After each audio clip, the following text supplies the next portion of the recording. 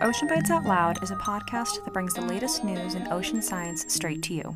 Our goal is to summarize the most recent scientific articles for your listening pleasure, and to talk to up-and-coming ocean scientists who have new and interesting ideas to share with the world.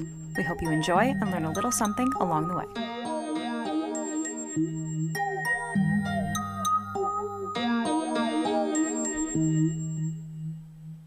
Hello, everyone.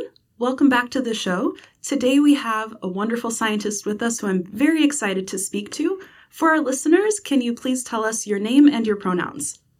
My pronoun is he, and my name is Jaime Ojeda. Thank you for joining us today. So, Jaime, what are you currently researching? Currently, my research is to try to understand the relationship between people and nature, but in the field of reciprocity. When people have positive contribution to the nature, at the same time, we recognize and honor the nature contribute to our life in many dimensions. So that's part of my field now. Wow, I think a lot of times we tend to separate that from science, but it really is a big part of science. Can you tell us a little bit more where you're doing this research? Okay. I am doing this research in fisheries. So particularly in indigenous and artisanal fisheries. I have two study cases. One is in Hawaii, to thinking about what happened with abalone, is a marine snail. Another study case is in Patagonia with hake fishery.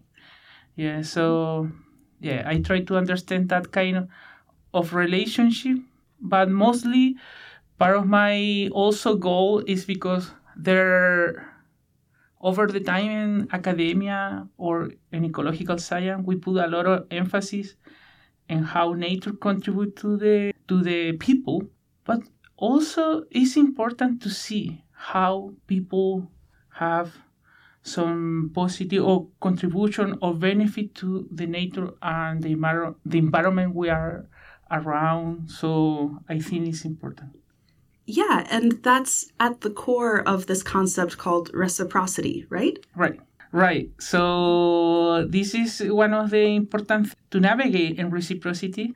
When I started to thinking about that, the main reason was I feel like an ecology over the last 20, 30 years, there are a lot of emphasis about the economic perspective of our relationship and also the ecological perspective from nature to people. I feel like we need to explore another dimension first.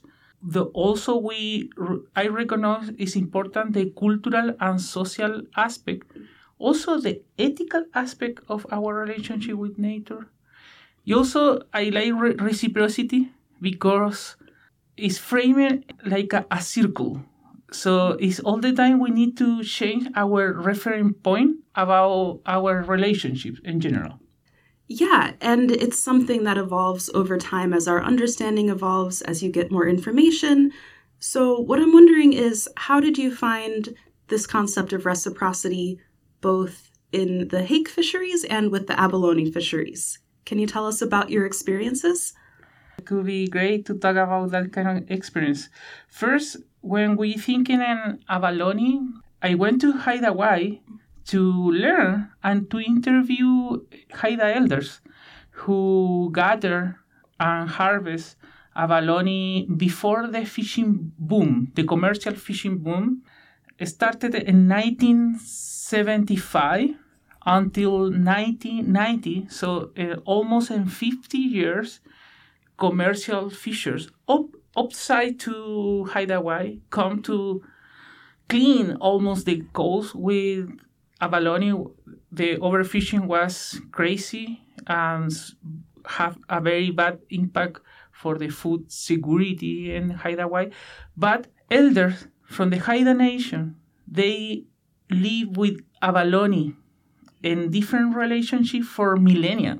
This impact also impact their relationship. So my goal is to learn, first of all, from them how they care the abalone population before the fishing boom. Maybe that is one of the first rules, is like if you are going to harvest for food, don't take too much if you don't need. It's a simple, but it's a super strong message about what is going on with our relationship and makes sense in terms of the consumption today. This is one of the first. Second is people try to improve abundance over the time. We try to put abalone in another places. Also, for example, abalone was part of the potlatches, which is the indigenous ceremony in the Central Coast, part of the art work. So there are different connections. This is one of the topics in Hawaii. Another, if we are thinking in a Vietnamese spherical point of view, we imagine you go to Patagonia, South America, the other side of the world. Over there, in South America, we say for a small-scale fishery, in general, we prefer to say artisanal fishers or artisanal fishery, because people use a small boat. The fishers are from different backgrounds, but in general, are people from indigenous community, mestizo, like me. This is part of I recognize myself like a mestizo person, different background, but mostly is the people have interesting relationship with seabird. Austral Ocean, one of the important seabird are albatrosses and petrels. So there are a big seabird and beautiful seabird. I started to navigate with them for maybe the last 10 years. I realized there are different connections. From the perception of the fisher, seabird, like albatrosses, could be a pet. But also the fisher recognize the albatross or petrel help to clean the ocean. The reason is because, for example, when fishers fish a hake, the fish, so they clean the fish, so they throw the offal, the guts, the liver, the gonads, to the ocean. If they realize, the seabird are eaten, but the scientific question also appeared in my case when I started to see this kind of relationship, because the seabird, and particularly albatrosses, who are the biggest one, they don't eat all the kind of offal. So sometimes they are picky. They prefer to eat liver. They are super focused to eat this kind of items. And the fisher recognize that. I said, they don't like everything. So for me also, the second question is, this kind of relationship has been for millennia as well. Humans, people are in the ocean. They fish, they clean the fish. For a long time ago, I am not trying to say this is a new ecological interaction. At the end of the day, fisher put food over the ocean. The seabird eat this, and the perception for the fisher is, they are cleaner. Mm-hmm. And at the same time, another perception is from the fisher is seabird, like albatrosses, is like a pet. So there are different kind of relationships. This is two, but there are others. Wow, that is incredible. So it sounds like you've had just amazing experiences while documenting these relationships, both in Haida and in Patagonia. Was there a specific experience that you had that was surprising to you?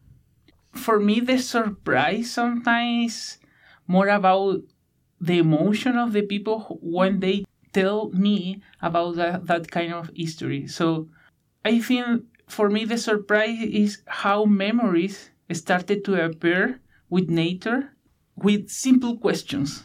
That kind of, for me, is like, oh my God, everybody have different histories, but depend on how you started to asking the people. This is also important to me because this is a connection about what is going on with our memories for ourselves and the memory, for example, with my grandparent, my grandmother, what memories they have with the nature. So sometimes, for me, this is a surprise. And then, when we ask something about memories with nature, also is interesting because that kind of memory could be very close to us.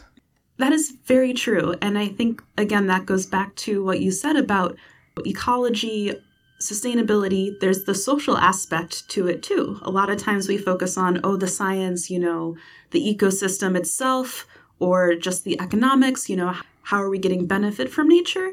But the social aspect, the memories, the emotions, how it plays out in society is also extremely important. Yeah, it's very important because it's part of the cultural background of the people, the identities, the history. That kind of social aspect is very important in terms of to create a narrative about what our identities and our connections. But for sure, also is important the economic aspect and the ecological aspect. There are also a key element. For example, when I'm thinking in hake, the fisher are there because it's a work they live from this fishery. And now this is the crisis. These both cases, the hake in Patagonia and abalone in Hawaii, are suffering in terms of the biocultural continuity of this kind of work because commercial fisheries, the overfishing, maybe the neoliberal politics we live in this aspect. So there are many factors we can talk about that. But my point is there are a lot of similarities between Patagonia and Hawaii as well. Definitely. And that's, part of your research is documenting that and documenting these experiences and these relationships, which is extremely important because a lot of times the perspectives that you're researching, the indigenous perspectives, get ignored or, they aren't taken seriously or anything. And you're showing that they are just as serious, they are just as valid as all of the other perspectives that are coming up with Western science, with commercial fisheries, all of that. And they really need to be, amplified. People need to pay attention to them because, like you said, they have been doing this for millennia. I think that is the important part, the recognition, our relationship with this species. And another is a food. It's a local food. I remember elder here in Hawaii, elder in Patagonia. They say me the same thing. We have to respect the food. In this case, the seafood. We have to respect the species. But when the species is catching, it's about food. Mm-hmm. We need to respect that. That is one of another similarity of that. Sometimes we forgot this idea is the accessibility of to eat food from surrounding environment. Today, this is so challenged to thinking about what is the access from the communities, the local community, the indigenous community, to access about their food. And today, this is challenging. It's crazy, but it's because many of these kind of, for example, hake, most of the hake travel to Europe, to Japan, different places. So the access to eat this kind of local food is not easy for people who live there. I think this is one of the changing we need to change. Yeah, definitely. And it is, part of this idea of food sovereignty, that people have access to the food that they are comfortable with, that's culturally important to them, and it's not taken away from them or they don't have control over it. So it's really difficult, and today, like you said, a lot of our food is seen as a commodity. But with understanding and recognizing and documenting these perspectives, it can bring food sovereignty and decision-making and agency back to these communities. I think you put a very important word in terms of to critique the current system. Today we are thinking of food as a commodity. When we are thinking about the impact, how neoliberal policies change our relationship with local food. For example, when we talk about neoliberal policies, the commodity need to go out from different other market. This is part of the another is people who can fish seafood. They needed a license, an individual license. So it's like this is part of the neoliberal policy. Everything is individual or the privatization of the food. It's complicated in terms of management. I feel like if we are thinking in privatization for fisheries, it's so difficult, the accessibility of the food, but also to work in the food. This is one of the issue when appeared the idea of privatization. Okay, in fisheries, individual transfers license, which is private quote. So today for indigenous communities, artisanal fishers, in many places, this is one of the conflicts, the accessibility. The problem is governments, sometimes they put a lot of big boulders, small boulder, in order to thinking about to resolve the problem, but for a long time, the technical word is bureaucracy.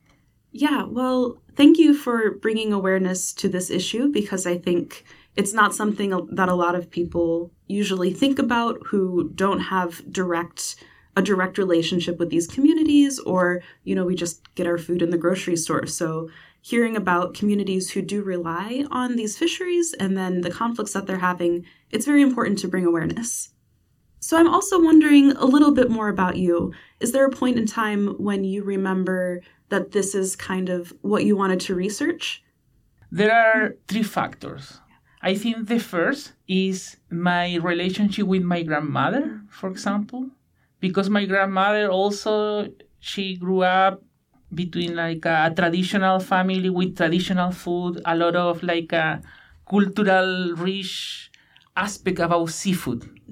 So I learned many histories, a traditional history about the sea with my grandmother. That implied reciprocity. And another important aspect to me was when I came here, I started to learn English. I still learning, for sure. But I read a book from Apotami Research, an indigenous scholar. Yeah, this book was very important about to thinking and reciprocity from an indigenous perspective. The third point to me, how was very close to the idea of this, to thinking and reciprocity is, for a long time, I was very interested in the empathy between people and nature, because I have when we have our connection with our pets, like a dog, a cat, emerge in some point could be a emotion, but at the same time could be relationship. When I say a relationship in terms of ecology, in terms of the psychological perspective, other animals, not just humans, the empathy about a dog, the empathy about a forest, the empathy about a fish. So that is one motivation for me to thinking in reciprocity. I can see that passion for those 3 things have carried you forward to today. So that's really cool. And I'm also curious, can you tell us a little bit more what it was like growing up in Patagonia? Like the landscape, the food, the people, just a little bit. Yeah, Patagonia is a place, it's a common name for the last part of South America. Patagonia, I am from Chile, from the west side of Patagonia, where there are a lot of channels and rainforests. It also is the Andes Mountain started to finish there. And the west side of the Andes Mountain is rainforest, and then the another part is, we say, pampas. That's why it's not the name about Patagonia, but this side is from Argentina. So I grew up there in the transition between rainforest and pampas. My city is Punta Arenas. I grew up medium, low-class family, work family. My grandmother in particular, she coming from an island. The name is Chiloé. In Chiloé, most of the people are mestizos there, from Mapuche and other indigenous community there. When I say I grew up, the relationship with a lot of seafood. It sounds very incredible. So, here A lot of us just think of Patagonia as a clothing store for, outerwear or whatever. But it's a real place, and it sounds beautiful and a wonderful place to grow up.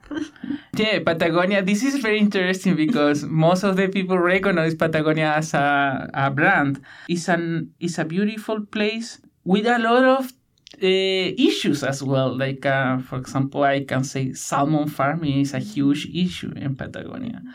I think this is another similarity in BC as well. So, but Patagonia is a remote place, very important for my country, but also from South America and for the world, because many things are happening there. Yeah, thank you for sharing about your home. Did you face any challenges coming here from Patagonia to Canada, or did you face any challenges as you started your new graduate degree?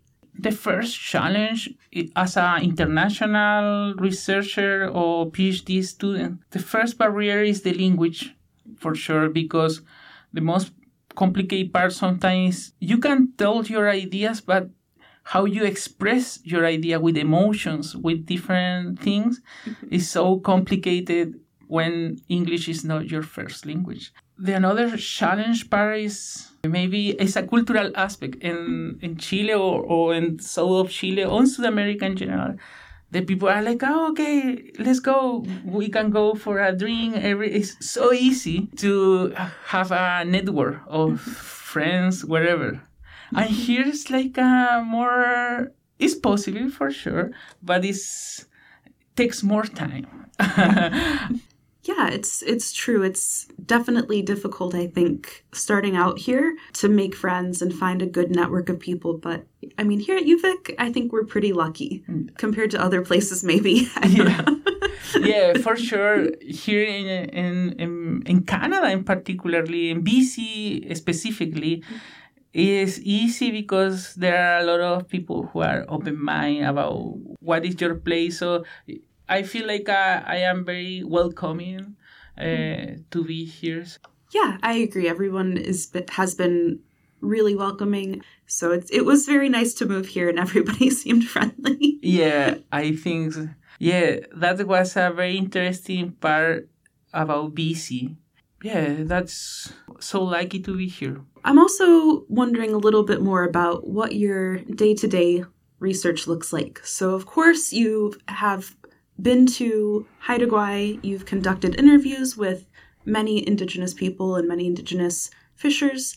Outside of that, what does a normal day look like for you? The reading of PhD student could be crazy in terms of like how you are the leader of your research. So that is good, yet at the same time is dangerous because you need to administrate to manage your timing. But if you ask me today, my day today is, first of all, I am still analyzing interviews. When I say interview, it's very interesting because you need to listen the interview, to transcribe the interview, to code the interview. When I say code or coding, there are concepts. For example, when the fisher explained like, this is one of the main issues, the policy, because the policy affects us in terms of the accessibility. So what is the coding of that? There could be a many discussion. Could be, for example, this is a neoliberal policy. Could be the code. That is day-to-day to read, to thinking, and the coding process. For example, afternoon, I try to read papers. My goal is to try to finish in September my thesis. So my day-to-day is just analyzing and reading and writing, which is a challenge. I think that's a challenge for a lot of us. So it sounds extremely interesting. It's a little bit different what you're doing from research where we gather the data becomes these numbers, and then we code them using a coding program that's like just doing a lot of fancy analysis and math and everything. But what you're doing is really looking into what people are saying and trying to unpack that, help understand, and use that in order to make better decisions in the future. This is another super interesting part to navigate between social and ecological science, because part of my data also have an ecological point of view about, for example, when I say seabird eat offal, so I try to quantify that kind of relationship. This is the normal ecological data every biology maybe try to get. But another is the histories, the narrative of the people. This is super interesting in terms this is very important to have that kind of interview with the people. If you are the person who interview the people, it's super important because you remember what kind of emotion that person have, that kind of what happened that day with this interview. Sometimes I think social science also could be very to put in a box. Also, this is sometimes ecological and social researcher, they say are different, but I am thinking today, social researchers sometimes that could be very similar to ecological researchers. I feel like the most important part is to learn about the experience with the people and the experience with the species, the nature. So to think in the experiences rather than to the data. That is my point. And that is a really good point. And we definitely need more of that in science, I think, moving forward. Because even though, we have all of this data and everything, a lot of times we don't have the social side. So hopefully in the future there can be more cross-disciplinary research like what you're doing. Yeah, this is important. In both situations, ecological and social researcher, also is important the product, to produce a thesis, to finish a scientific article is important, for sure. But also another aspect of this is communication. The science communication we are doing now is very important because at the same time to thinking in the trajectory of this, not just the products, not how many papers do you have. This is important at some point. The important is how is the trajectory and how we can communicate our result in different kind of forms. For example, another day I was talking with a friend how social science is communicating an education system in Canada. I don't sure because, for example, my perspective from my background in Chile, most of the information is about ecological and biological knowledge. And when we talk about cultural and social aspect, the field all the time we receive in the schools is history with historians. But social science have different aspects. So I think in both countries, in Chile and in Canada, we need to improve the role of social ecological science into the school. That is a great recommendation. And I definitely agree with you because a lot of times, it's very separate when we're being taught in school. Making a connection between those two, as well as with science communication, can really take us forward into the future. I am thinking myself as a kid in the school, I learned about elephant in Africa, a lot of bias about what happened in other places. And also some part of the knowledge, the nature or the biodiversity surround Patagonia. But I feel I didn't, in the school, I didn't learn too much about what conflicts, environmental and social conflict, I have surround me. Maybe I learned for sure that kind of aspect with my family, with the conversation happen, different meals with my parents, with my grandmother. But I think we need to have that kind of conversation in the school as well. For sure. And hopefully, in the future we can put out products like this that are helpful with the goal of creating more awareness so that people be able to, tackle these problems as they come up. As we kind of wrap up, is there anything that you're excited about other than finishing your thesis? To finish my thesis is the first things, but also another exciting part is the recognition about the trajectory. This is exciting as well because behind me, there are many people It's exciting to thinking I am from a family who have a poor family, for example, but to come to another country to navigate with a lot of economic issue. This is a lot of economic issue. I say it's exciting to thinking and the recognition of how many people support you in this trajectory of the PhD. This time in Canada for me was also I received a huge support from my mother, my grandmother, but many people here in Canada. It's funny because Victoria is a city with a lot of elders. So when my friend told me, do you have another Canadian friends? I say, mostly of my Canadian friends are elders because the city have a lot of elders, but I enjoy with them. So again, when you ask me what is exciting? It's exciting to thinking in the trajectory, how many people support you in terms to create relationship, to create community. Yeah, that's wonderful. And I mean, I think it's great to recognize that, as scientists, a lot of times, sometimes we feel alone in what we're doing, but we do have a community behind us. We do have people who support us. And that makes all the difference. Makes all the difference. You also from people from South America, from who are mestizo, who are indigenous, who are black people, different kind of background, different kind of economic issue. I think this is one of the things important. Science, to be a researcher 30 years ago, 40 years ago, mostly was about if the family had money, could be the result could be a research or a doctor. I think now science is more open.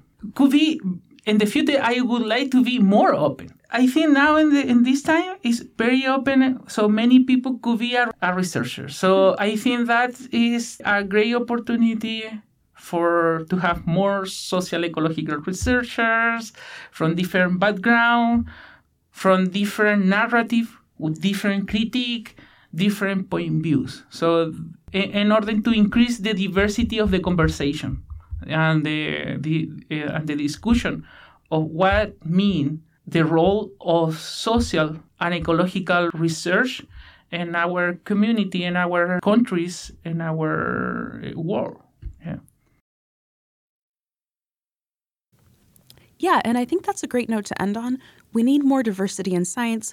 We need more diversity in social and ecological and economic research. And hopefully we'll be able to highlight these perspectives like you have in your research. So thank you once again for being here. Thank you so much, Ashley. Ocean Bites Out Loud is supported by CFUV 101.9 FM at the University of Victoria and the Graduate School of Oceanography at the University of Rhode Island.